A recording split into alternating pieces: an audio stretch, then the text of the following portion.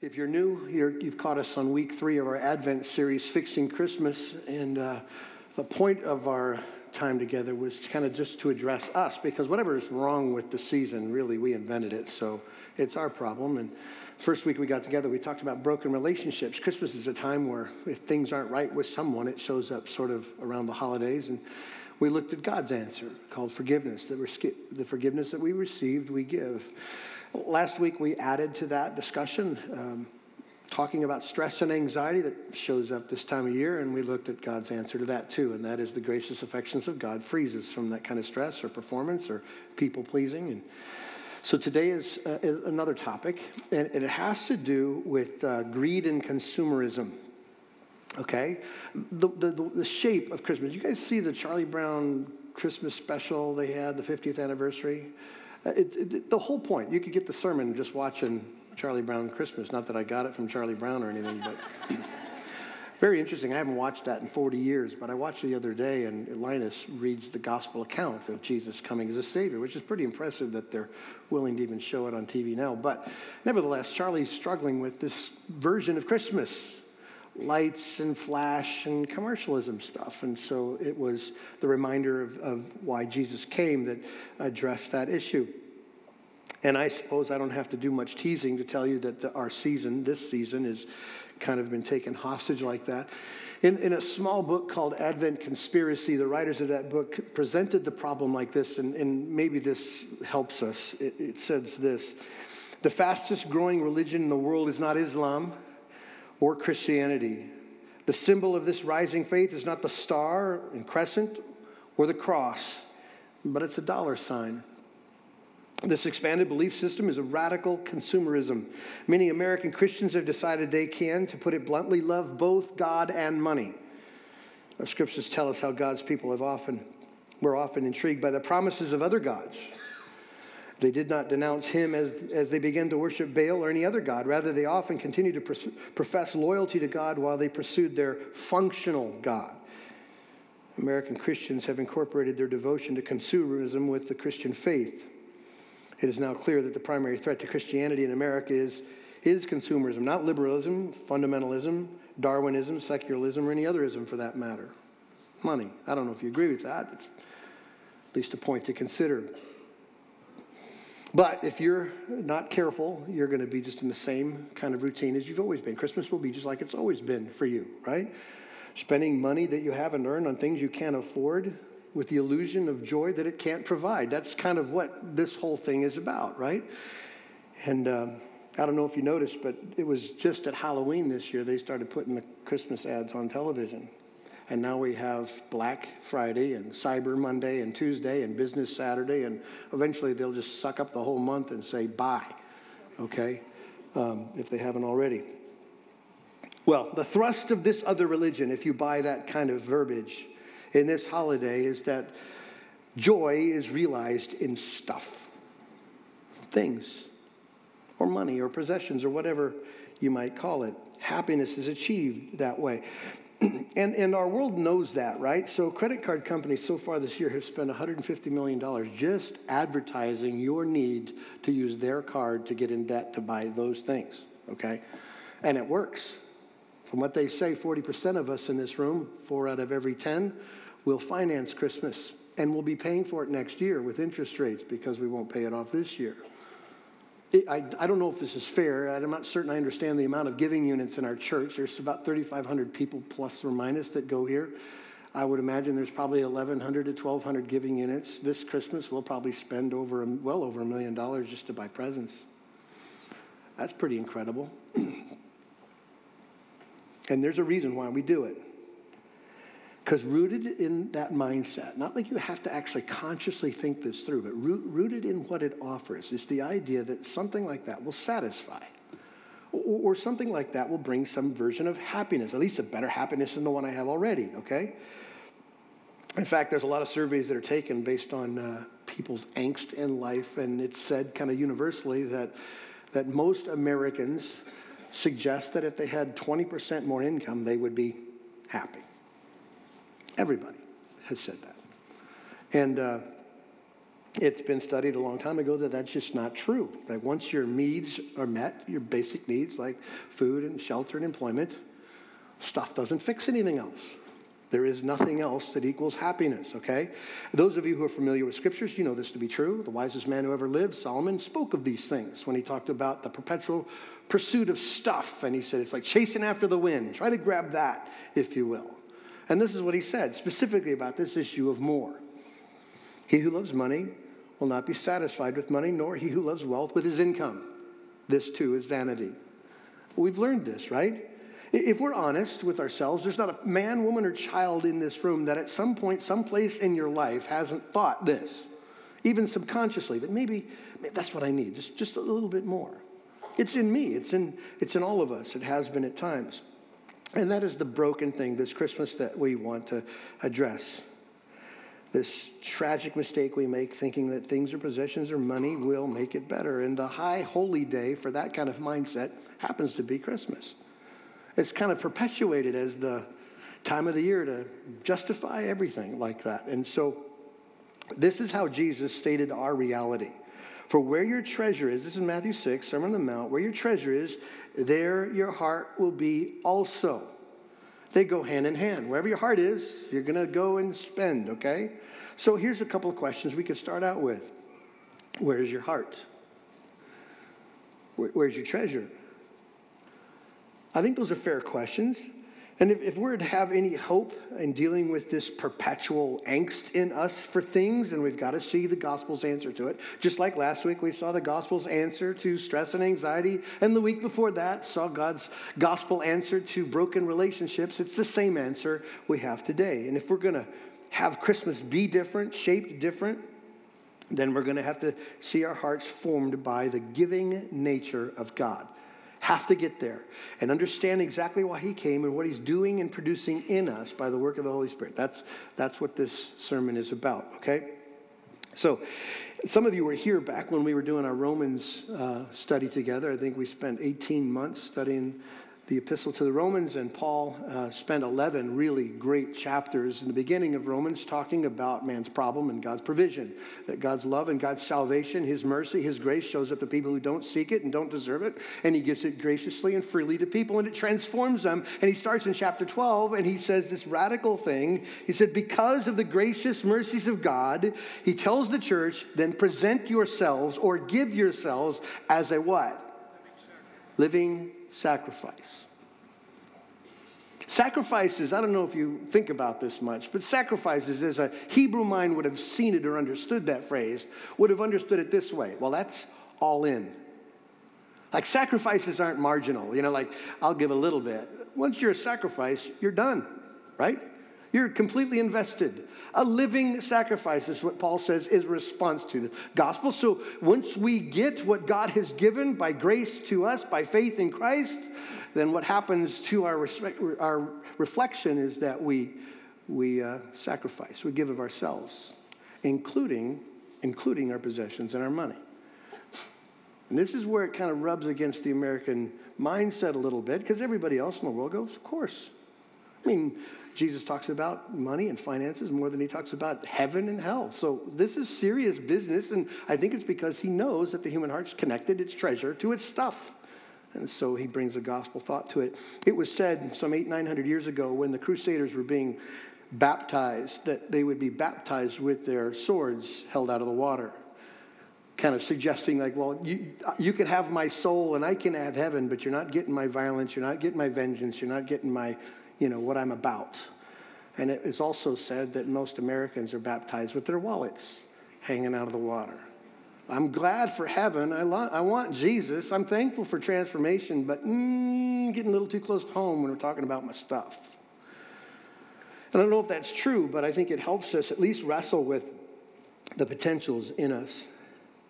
So I'm going to ask you a question, but I'm going to do it after I read to you, or we'll read together a couple of texts. One will be a story, a true story. One will be a parable that Jesus shares. So I want you to open your Bibles to Matthew chapter 19. And if you want to put your finger in Matthew 13, that'll be where we go next.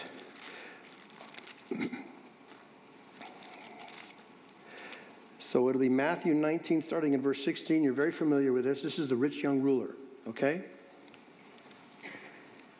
This is the true story, starting in verse 16. Behold, a man came up to him, saying, Teacher, what good deed must I do to have eternal life? And he said to him, Why do you ask me about what is good? There is only one who is good. If you would enter life, keep the commandments. And he said to him, Which ones? And Jesus said, You shall not murder, you shall not commit adultery, you shall not steal, you shall not bear false witness, honor your father and mother, and you shall love your neighbor as yourself. The young man said to him, All these I have kept. What do I still lack? Jesus said to him, If you would be perfect, go and sell what you possess and give to the poor, and you will have a treasure in heaven, and come and follow me. When the young man heard this, he went away sorrowful, for he had great possessions. Now skip to chapter 13, verse 44. This is the parable, a parable in a verse. The kingdom of heaven is like treasure hidden in a field, which a man found and covered up. Then in his joy, he goes and sells all that he has, and he buys the field. So here's the question. Why was one willing to give everything and the other wasn't? I think the answer is fairly obvious, because one understood the value of the treasure. To the rich young ruler, Jesus said, You want eternal life? Well, then just give it all. Just give it buy-in. Be a living sacrifice. And he walked away sad. Man, that's not worth it. The treasure's not worth it to me. But in the parable, this man finds the treasure that he thought was worth everything, and he sold out. He was, in essence, a living sacrifice for that treasure. So here's another question. How great is the treasure of Christ to you?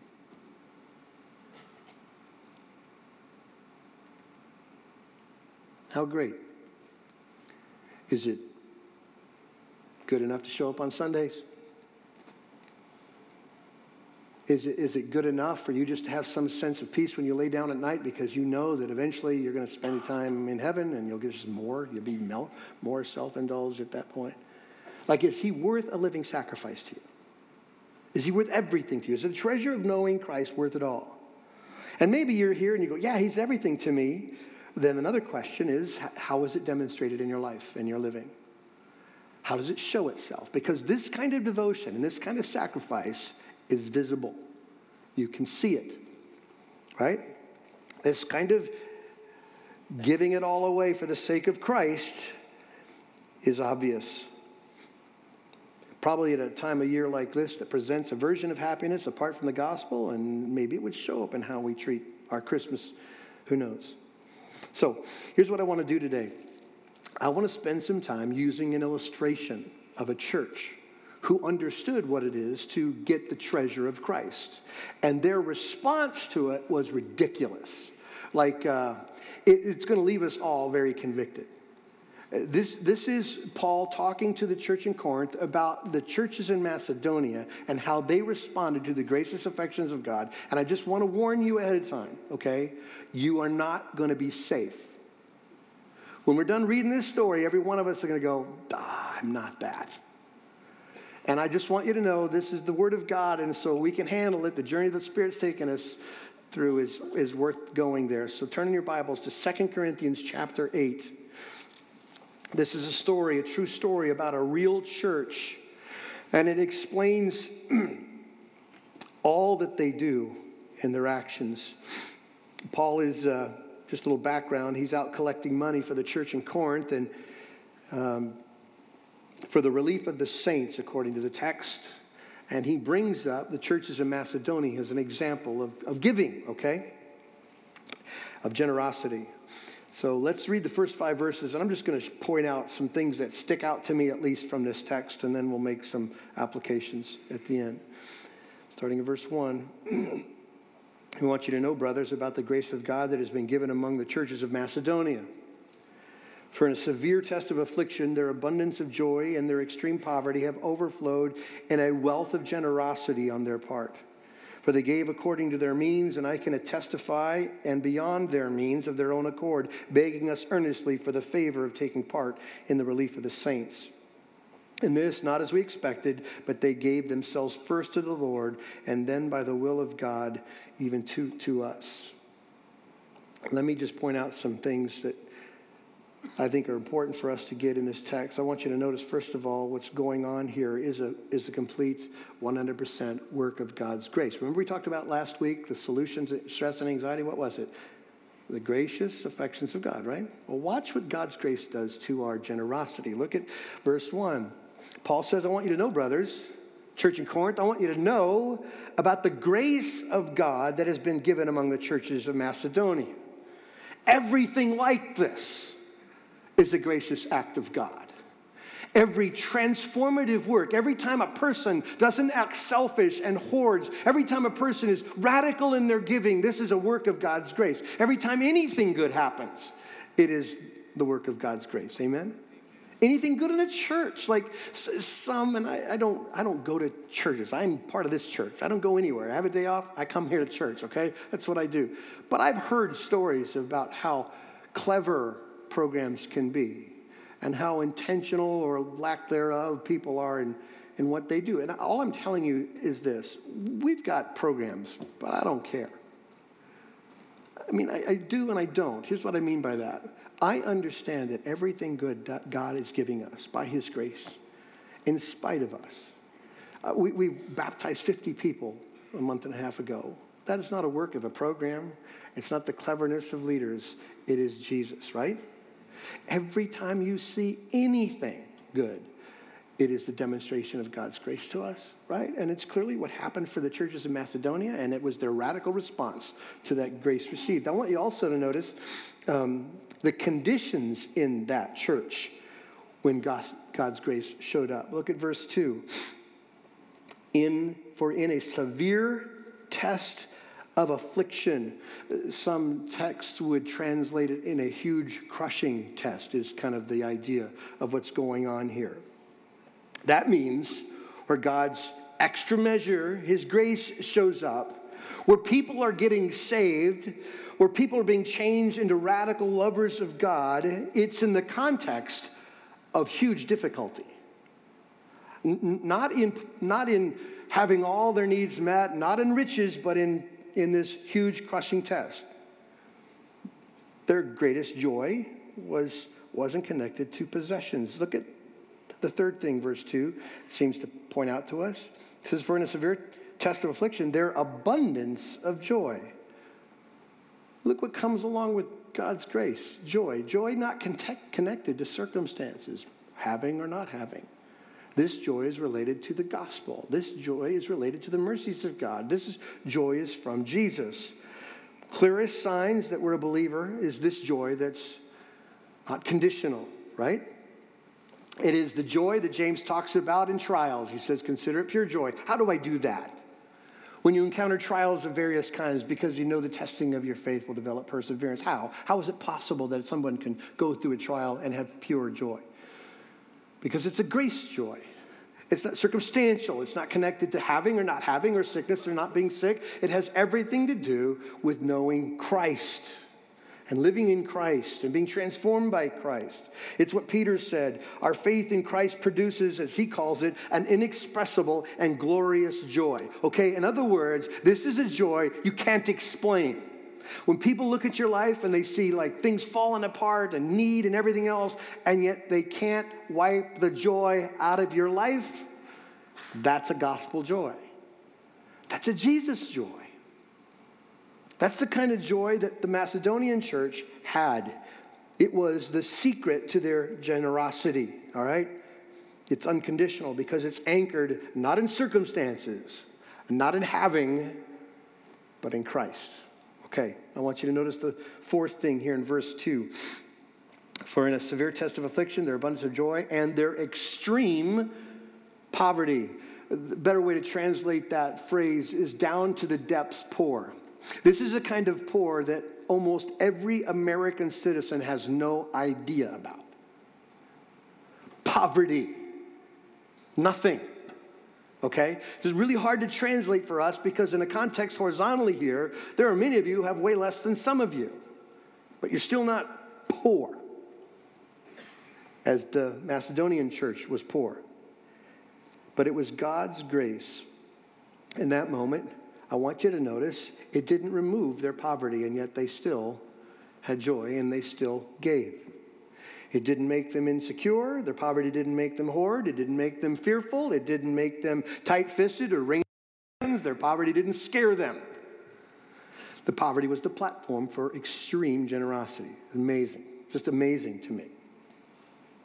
So here's the fifth thing, verse 2. So in their extreme poverty, they have overflowed in a, what's it say? Wealth of generosity on their part. A wealth of generosity. You could just write down ridiculous giving, stupid giving, makes no sense kind of giving, radical giving.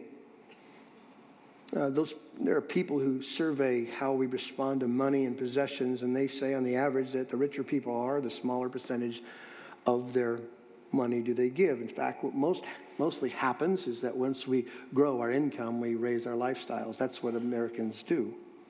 Okay? So here's the truth of that stat, because I think it's true. Having money and being rich compared to every other place on the planet does not make us generous. It just doesn't do that. And generosity has nothing to do with money. Because clearly the Macedonian church, if money was necessary to be generous, they couldn't play, could they? But they were extremely poor. And they're pointed out in Scripture as the preeminent example of what it is to be a giver. And they were extremely poor.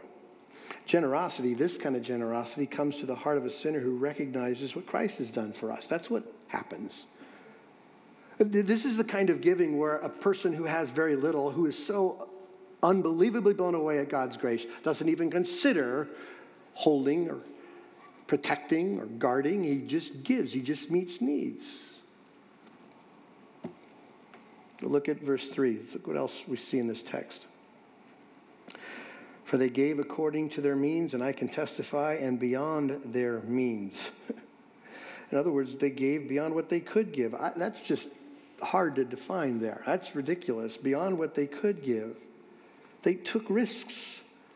Most of us would never take those kinds of risks. But the church that Paul points out as an example to the church in Corinth of how to give and how to follow the lead, would we say they just were risky givers, all right?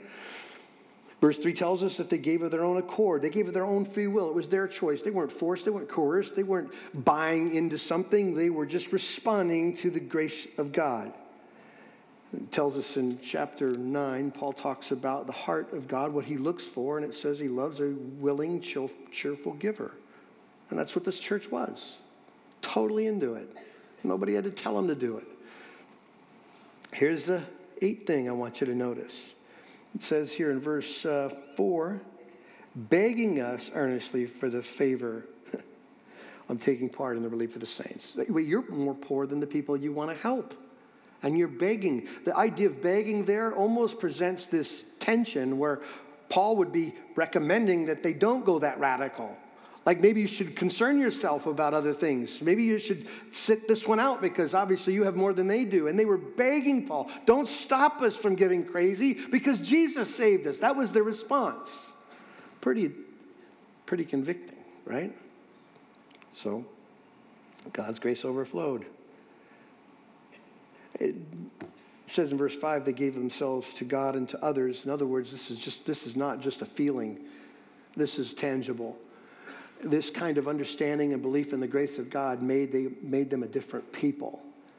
They actually loved others. This was not just terms to them. This was not just some doctrine they held on to. This was a life-affecting conviction. I am saved by the grace of God. I cannot contain myself kind of love. I can't. I don't have anything, but I'm going to give what I have. I have 1,000 reasons why I shouldn't, but it doesn't matter. This is the kind of transformative work the Holy Spirit does to believers, okay? To sinners who've been saved by grace. I told you, I warned you, this church is very convicting. And I suppose maybe more so to Americans who read this, and we have so much. You know your garbage piles will be full of the plastic you buy for Christmas, right? In just a short period of time. We throw away things they could never afford. This is their unbelievable story, a crazy demonstration of generosity. And you know what caused it, don't you? Look at verse 9. For you know the grace of our Lord Jesus Christ, that though he was rich, yet for your sake he became poor, so that you by his poverty might become rich. That's why this church, or these churches in Macedonia, reacted in ridiculous ways, is because these people knew where they came from. And they also know where Jesus came from. And their minds could not contain their joy. He who is rich, the author and sustainer of all things, the one who spoke everything into existence, the one who holds us together by the word of his power, this Jesus, the Jesus who made all things and knows all things, this Jesus left heaven. He was rich. In fact, Haggai tells us the silver's his, the gold's his, everything's his. There's no confusion on what he has. He has everything. And this Jesus made a decision to be poor for us. John MacArthur wrote this paragraph, listen, about the poverty of Christ. He owned everything, but when he came to this world, he borrowed everything. He had to borrow a place to be born. He had to borrow a place to lay his head. He didn't even have a home. He had to borrow a boat to cross the little Sea of Galilee. He had to borrow a boat to preach. He had to borrow an animal to ride into the city when he was being triumphant and welcomed as King of Kings and Lord of Lords. He had to borrow a room for the Passover because he didn't even have a house in Jerusalem. He had to borrow a tomb to be buried in. The only person who had the right to everything wound up with nothing, became a servant. He came into the world as King of Kings and Lord of Lords, rightful heir to David's throne, as well as God in human flesh. But he had no advantages. He had no privileges in this world. He came as a servant. He who is rich became poor so that we who are poor, spiritually bankrupt poor, not one good thing in us to offer God to get ourselves out of our problem, to deal with our sin, nothing. We have nothing to offer him. We are blind and dead, as the text says, and not only that, we're an active dead. It says we're at enmity, we're at war with God. So we're in a position of having no interest in him whatsoever, thinking it's all about us, and trying to stiff-arm the Almighty in the process. That's our poverty. He who is rich became poor so that we who are poor might become rich. What's the riches we get in Christ? What is the riches we get in Christ? We have our sins forgiven. Amen. We have our sins forgiven clearly. Text tells us we were set free. As far as the east is from the west, so far he's removed our transgressions from us. He adopts us as sons and daughters. Paul tells us that there is no condemnation, not one single thing that you've ever done in sin against God that will ever be brought up against you in charges. It's all been covered in the finished work of Christ. And what we get is blessings, joy, and mercy, and grace. What we get is God. He who was rich became poor, so that we who are poor might become rich. Now, do I have to explain why the Macedonian church couldn't help themselves in their generosity? If you really get where he found you, and you really understand who he is, something happens. Church, I'm telling you, there's a transformative work.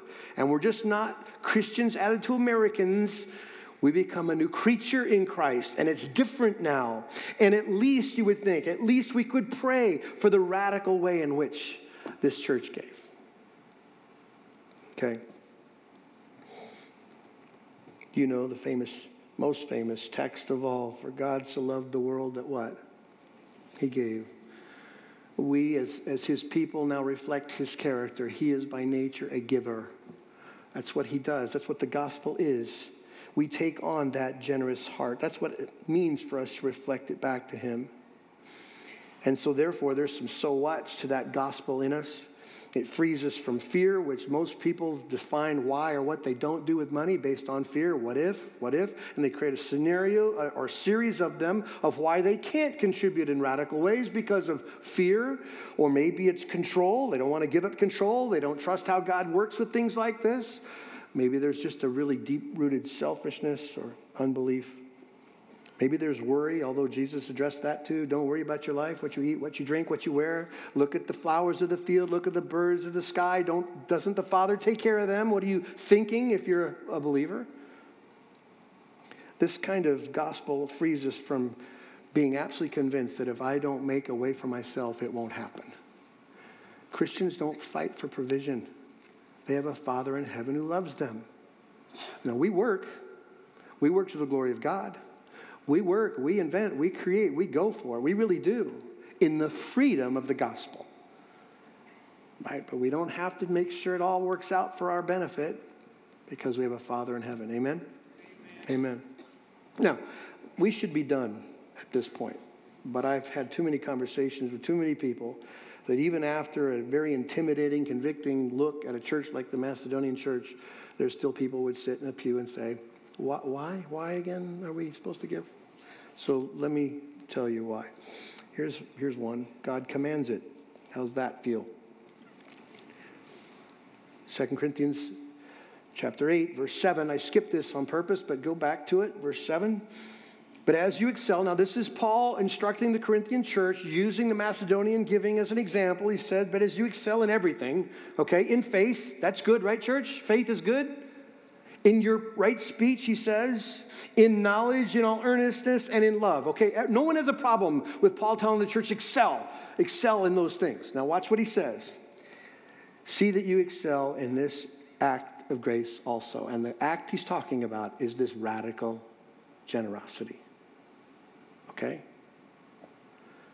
The better way to read this is see to it that you excel in this kind of act of grace as well. Church, because of God's gospel, we give. That's the command. Let me give you another reason why to give. God promises to bless it. Very consistent throughout Scripture how God responds to people who love him more than stuff, okay? In Malachi chapter 3, there is a section there where God accuses Israel of robbing him. He just comes out and says it. You're stealing from me. And they say, how are we stealing from you? Because you're not giving tithes and offerings. And then God says very clearly, put me to the test. Put me to the test. Try me out. See if I don't open up heaven and bless you. Now, I'm not suggesting that the promises God had for Israel in Malachi apply to the church in the New Testament times. But I'm suggesting that his response to faith has always been consistent. Let me prove it to you. 2 Corinthians 9, just flip over one page. This is again Paul instructing the church in Corinth, specifically talking about a cheerful giver, okay? And this is what he says, and see if you kind of catch on to these blessings that he offers to this cheerful giver. Verse 7, chapter 9. Each one must give as he decided his heart, not reluctantly or under compulsion. For God loves a cheerful giver. And God is able to make all grace abound to you, so that having all sufficiency in all things at all times, you may abound in every good work. Now skip down to verse 10. He who supplies seed to the sower and bread for food will supply and multiply your seed for sowing and increase the harvest of your righteousness. You will be, what's it say? Enriched in every way. You'll be rich in every way. There's a promise, there's a blessing. To be generous in every way, which through us will produce a thanksgiving to God, another blessing. For the ministry of this service is not only supplying the needs of the saints, but is also overflowing in many thanksgivings to God. Blessing. By their approval of this service, they will, what's it say? Glorify God. Now, there is no promise that the version of blessing that many perpetrate in the, and I use this term loosely, church world, suggests to you. If you give, God's going to fill your pockets. I'm not saying that to you. I'm saying God will bless you.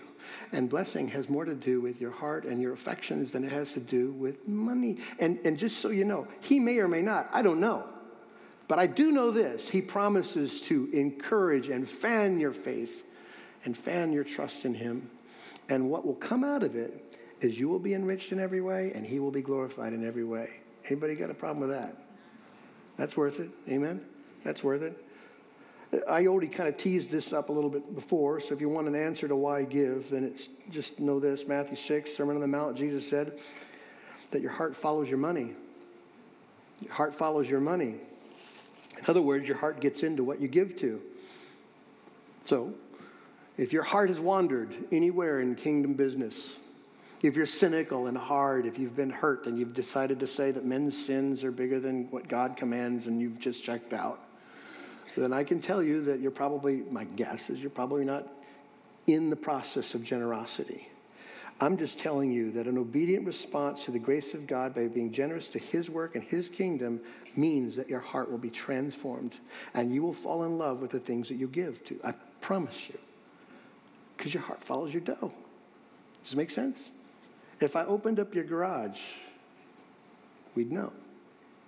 You come to my house, there's this old rusty Scout sitting there. And you could say, Tim loves a Scout. And I do. Every one of us have those issues. And, of course, the point we've made this whole morning is that it reflects the generous nature of God. That's why we do it. So maybe you're here now, and maybe the Holy Spirit has kicked up some conviction, and you're one of those who, if someone said, let me see your giving records, and you go, please don't look. I don't want anybody to see because I don't.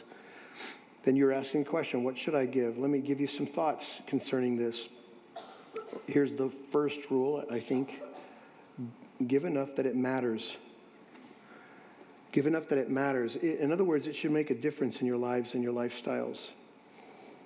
We are to give enough that there are things that we cannot do and we cannot have because we are giving towards the work of God. That's the reality of giving. In fact, it is implied, not implied, but stated explicitly in Scripture that those who give much without sacrifice are reckoned as giving very little. Isn't that true? Okay, so you wrap your head around that. God knows, and so we need to give enough that matters. You know, there are some who would suggest to you that tithing is what the church should do. I don't personally believe that. I don't think the Scriptures teach the New Testament church anything about the law of tithing. But the Scriptures do in the New Testament say when the Holy Spirit arrives in the heart, then whatever you thought just goes through the roof. Jesus said, you've heard it said, I tell you. And he raised the bar everywhere he went. Randy Alcorn said this specifically about those who struggle with the law of tithing. This is convicting, so I'll read it to you. I've heard Christians argue often angrily that tithing is legalism. However, the average American Christian gives 2.5%. Even using 10% as a measure, the Israelites were 4 times more responsive to the law of Moses than the average American Christian is to the grace of Christ. When we as New Testament believers living in a far more affluent society than ancient Israel give only a fraction of that given by the poorest Old Testament believers, we surely must reevaluate our concept of grace giving. And when you consider that we have the indwelling of the Holy Spirit of God, and they didn't, the contrast becomes even more glaring. Convicting, right? So, we are done, but let me just say this to you. If you want some encouragement, I want you to remember that when you give, you're not giving to, let's say you choose to give here, you're not giving to redemption. You're giving to God. The work of God that goes around the world is amazing to me. We just presented Ethiopia to you, but we don't talk enough about it, and I suppose that's another failure on our part. But I asked Neil to give me just a sense of how much others' money goes around and affects the world. Gilbert is at a pace right now of about 11 to 12% of our giving goes to others. We support Surge, which is a leadership training mechanism. I think there's 100 plus churches that are involved in training up leaders. We have the Missional Training Center, which is the equivalent of our seminary that we're supporting. We're involved in China, Ethiopia, Alaska, Morocco, Turkey, prison ministries, foster care and adoption initiatives, and benevolence, and on it goes. So I think our budget this year is $4.1 million, and I think it's 4.3 that we're giving outside of ourselves. So you should just know this. I think it's important because we don't say it, that every dollar that you give meets other people's needs. Just know that. I also want to leave you with this, and I want it to stick. This kind of generosity is a spiritual decision. It's not a financial one. So if you go out of here thinking that you've got to start counting pennies, that's not what I'm saying. I want you to look in the spiritual mirror of God's word and ask yourself a question. It's a spiritual decision because God is not looking for donations. He's looking for hearts. Amen? Okay? So if you're not in the game, I just encourage you to get in the game. Make a decision. Make any decision. Move forward and keep going. That is a believer's gracious response to the love of God on our behalf. Would you agree? Amen. Let's pray together. God in heaven, thank you for Jesus. He is the champion of our lives. He is the point of every story. And Lord, we want to give him everything. including our wallets. God, I pray that you'd make us a generous people. I pray that we would look more every day like Jesus, our Savior. It's through the power of the Holy Spirit we pray this. Amen.